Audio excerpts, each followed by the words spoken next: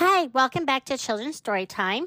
My name is Holly. Thank you guys for coming back to hear another story. I really appreciate it.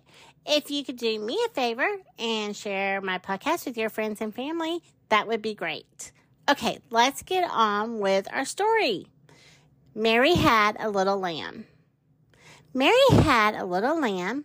Its fleece was white as snow, and everywhere that Mary went, the lamb was sure to go.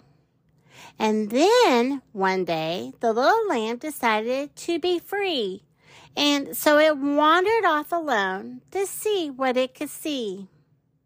Across the field, up to the barn, the little lamb did stray, and there it met a big brown horse, and it let it out to play. But when the gate was opened, the horse went charging out, and in its dust, the little lamb went stumbling all about. It bumped into the tough old goose as she was walking by. She flapped her wings and hissed and pecked, which made the poor little lamb cry.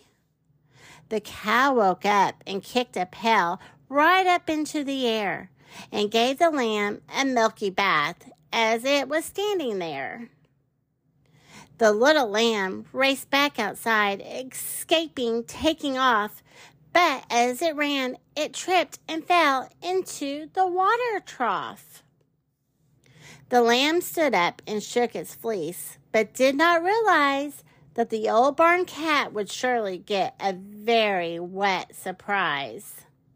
The cat let out a shriek so loud that it gave the hens a scare and made them cluck and run around in circles everywhere.